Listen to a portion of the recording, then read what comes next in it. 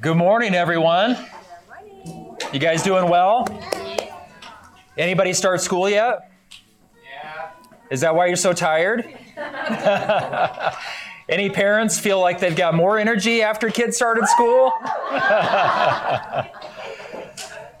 Oh, guys, just over a week ago, I shared on our midweek prayer and encouragement on Facebook Live about the subject of transitions. And I think it's sort of like hit home with a number of people. I've heard from some of you guys about just transitions in your lives.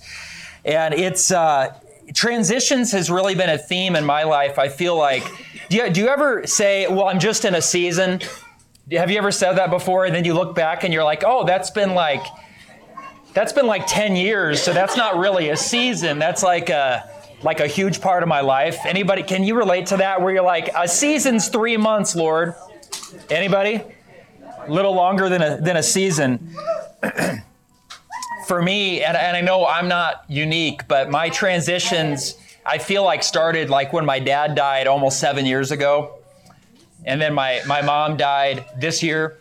And now I've got two daughters that just started in high school. And I've got one daughter that just started in college. And I'm just like, okay, God, that's too many things for one person. Can you relate? I want to say, just like I said on Facebook Live a week and a half ago, to all of you parents who have had kids that have gone to college and I've known about it and I haven't made a bigger deal out of it than I did, I'm so sorry. I'm so sorry. Like I really had no idea what it was like. And I'm not sure if there's like a parent code that you're not supposed to like share what it's like. And then everyone's just supposed to find out what it's like. But I found out, and I can't say that I'm a big fan. Can I just say that right now? Like it is really, really crazy. But I want to take a minute and just sort of set up our time, the structured time that we're going to have today. Because as you can see, after the structured time, it's going to be awesome food and fun. So I want to thank everybody for the work that they're doing, grilling and setup. And you guys brought awesome stuff. So thank you so much. So that's going to be awesome. But what we're going to do, I'm going to share a little bit about ideas that I feel like God has given me related to the subject of transitions. I feel like there's just certain things that He wants us to get today from that. And then we're going to gather. In groups and we're going to receive communion, because communion is not an individual sport. It's a team sport. It's a team connection and effort. And then we're going to pray for each other. Then we'll close. We'll close with a worship song, and then we'll get instructions about eating. Sound good? Okay. So if I get emotional, just bear with me. I'm probably going to be emotional for a while. Thank you. Over the last few weeks, I've watched our daughter packing up her life.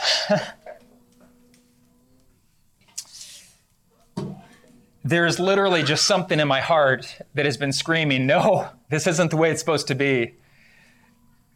There's something that it's like, I know it's supposed to happen. I get it. I get it in my head. You want your kids to move forward. You want your kids to be more independent. It's a good thing. But man, it is hard on this dad heart.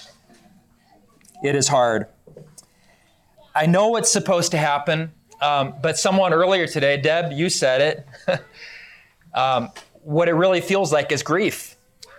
It feels like grief. So it's a good thing. It's a good transition. It's what's supposed to happen, but it feels no different than grief. It literally doesn't feel any different than when my dad died. It literally doesn't feel any different than when my mom died this year. It doesn't feel any different than major transitions I've gone through in my life. And that's been the experience for a family, right? It's been really, really hard. Very similar to the feeling of death. I get it. It might sound extreme to some of you guys. You guys are like, yeah, I've got a fifth grader. It doesn't really feel like much of a transition. Or they're just starting middle school. Hey, I get it because I didn't get it. I understand, but I'm telling you that when you watch your kids pack up 18 years of stuff, into a couple of cars, and then you drop them off in their dorm room, there is just this feeling of, I need a support group. Like, I seriously need a support group. I need someone to write books about this. Someone should have told me how it was going to be, and nobody did. And I'm a little irritated and a little thankful. No one prepares you for this. On Tuesday of this last week, I went out on a bike ride, which is not a strange thing for me to do. It's my favorite summer activity, just go out on bike rides. But on Tuesday, I didn't do it because I needed the physical release. I did it because I needed to deal with myself emotionally. You ever do that? Sometimes exercise, like you get out and it's just like kind of unloading what you've been dealing with. And so I went out on this bike ride in the sun and I thought about all these things. Do you ever have sad thoughts? And then you actually think about other things to make you sadder? I did that. I actually was listening to a sad songs playlist. I'm dead serious. Like, how weird is that? Like, I literally listened to sad songs, and then I was just like, yeah, because that matches how I feel. And then I just had all these things. I thought about my dad. I thought about my mom. I thought about, why am I torturing myself? It was absolute torture. I went back to the day she was born. Just imagine holding her. And I thought about all the prayers that I prayed over her. We've always prayed that she'd be kind and that she and her sisters would be best friends so that no matter what happens in life, and so many things happen in life, they'll always have each other. I remembered walking her to the bus for the first time when she was a kindergartner and thinking, I don't think they're going to know how to handle my baby. She seems a lot sweeter than these other kids. She's better in every way than all these other children, and I don't know that they're prepared for the awesomeness that's Hannah. And all these things came to mind. And I can tell you this, there is a place for all those moments. If you skip those moments in your periods of transition, then somehow you're going to come back to those moments and it's going to be more out of control than if you just process them as they come. I didn't like it, but I knew I had to process it. I knew I had to allow my mind to wander into those dark and scary moments. And then I just felt like, I remember it was right before I got to Springbrook, you know, the nature preserve in Naperville. Right before I got to Springbrook, I got the sense that it was time to turn off the sad playlist. I really did. And I switched it to a worship playlist. And a song came on that I'd never heard before. And the song is called Runaway. And it's written by an artist named Jess Ray. And I am telling you, she will minister to your heart and to your soul. And the song is written from God's perspective, and it's his heart for all of his kids, particularly those who have determined to walk away from him for a time. And I was like, at first, I'm like, great, another sad song. And then I just listened to the lyrics, and these particular lyrics just capture my heart. I'm going to read them to you. And I couldn't even believe it said this. It says, as you pack your things, and I'm just like, really? Really? As you pack your things, I will sing. Even if you run away from me over the mountains, through the valleys, I will not rest, but search east and west to bring you back to me. And it hit me that even though this song is about the human tendency to run away from God, what's at the center of my sadness is that my daughter is leaving and things will never be the same again. I don't mean that I'm worried that she'll never be 7 again, or 14 again, or 18 again, but that the fabric of our relationship might be changed forever. Can any of you guys relate to that feeling? Yes. And it's scary and it feels wrong at every single level. And it was in that moment that I sensed God inviting me to do something. And I'm like, no, God, I'm busy listening to sad songs. Haven't you noticed? And I sensed that he was inviting me very specifically to verbally express my gratitude. And I'm just like, really? I just want to cry. I just want to be sad. And it was specifically gratitude about the people that he's placed in my life since the beginning of my life.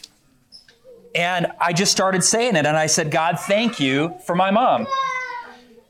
Thank you that she was always willing to sit with me in my hurts and in my successes, even though her parents rarely did that for her.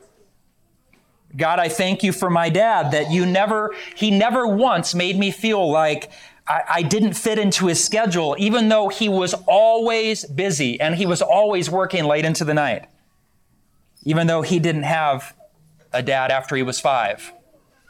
I thank God for the incredible wife that he gave me, when I had such a tendency to choose all the wrong women. And I thank God for giving me the 3 girls that he has, because they are truly a gift in every single way. From the moments of their births to the terroristic toddler years, through all the middle school years and into high school and college, they are gifts to me. And I am not kidding you, in that moment, my heart just exploded with gratitude. It exploded with gratitude. And I felt like God just allowed my heart to expand that much more. And I no longer just saw fear and anxiety. I saw possibility and potential. And I realized that even though this relationship with my daughter will change, as it's supposed to, I will have a relationship with her still. And it will be a great blessing. And my sadness was at least temporarily transformed. And then these lyrics played in my ears. Even if you run away from me, over the mountains, through the valleys, I will not rest, but search east and west to bring you back to me. Even if you sail away from me across the oceans and the seas, I will move again like the mighty wind and blow you back to me. I have seen this all before. It is all too familiar, but you will never see the bottom of my storehouses of love. And I just thought, no matter where my daughter goes, and no matter where yours go, no matter what they do, God sees you and he sees them. And his love for them is greater than the love that makes you want to hold on to them forever and protect them and keep them, because you're afraid of what will happen when they run away. But growth is normal and it's good. Kids growing into the people that the Lord has designed them to be is good.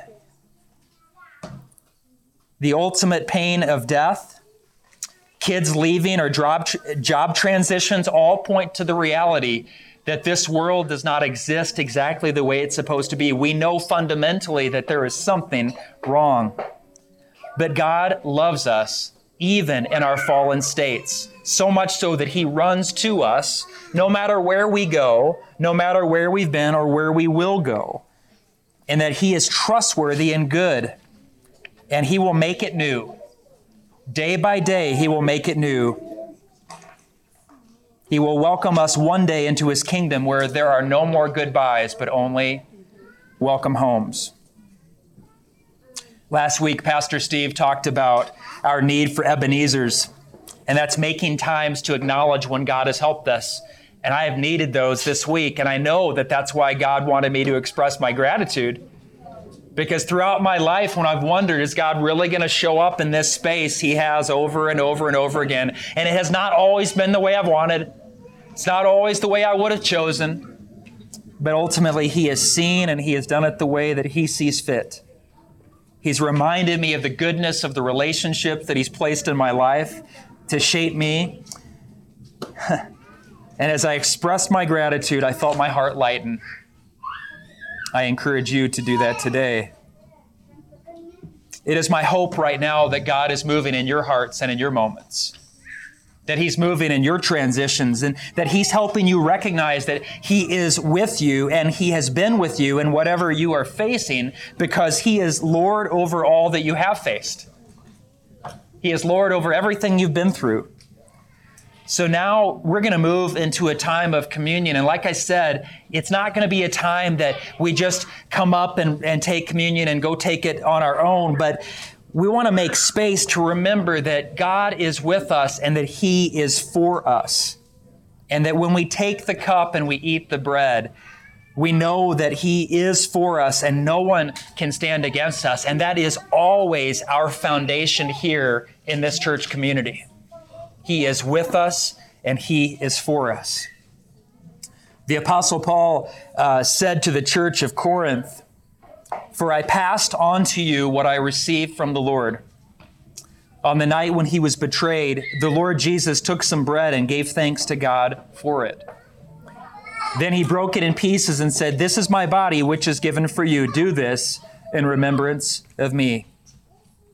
In the same way, he took the cup of wine after supper, saying, 'This cup is the new covenant between God and people, an agreement confirmed with my blood. Do this in remembrance of me as often as you drink it. For every time you eat this bread and drink this cup, you are announcing the Lord's death until he comes again.'" What an amazing hope that we have, no matter what uncertainties or transitions come. I'd like you now to just take a moment, gather with some people that are around you. So if you're away from people, I want you to move closer, groups of 4 or 5 at least. And before you take communion together, I want each of you to share something that you are thankful to the Lord for today. And not just say what you're thankful for, but I want you to share why you're thankful for it. Because it's when you share the why that you're vulnerable. And I promise you, when you are vulnerable in these moments, your gratitude is going to grow because the Spirit of God will be there. And your relationships will grow as well as God starts moving in your hearts. After we take communion, we're going to have a time of prayer for teachers and students and parents and anyone who is going through a period of transition.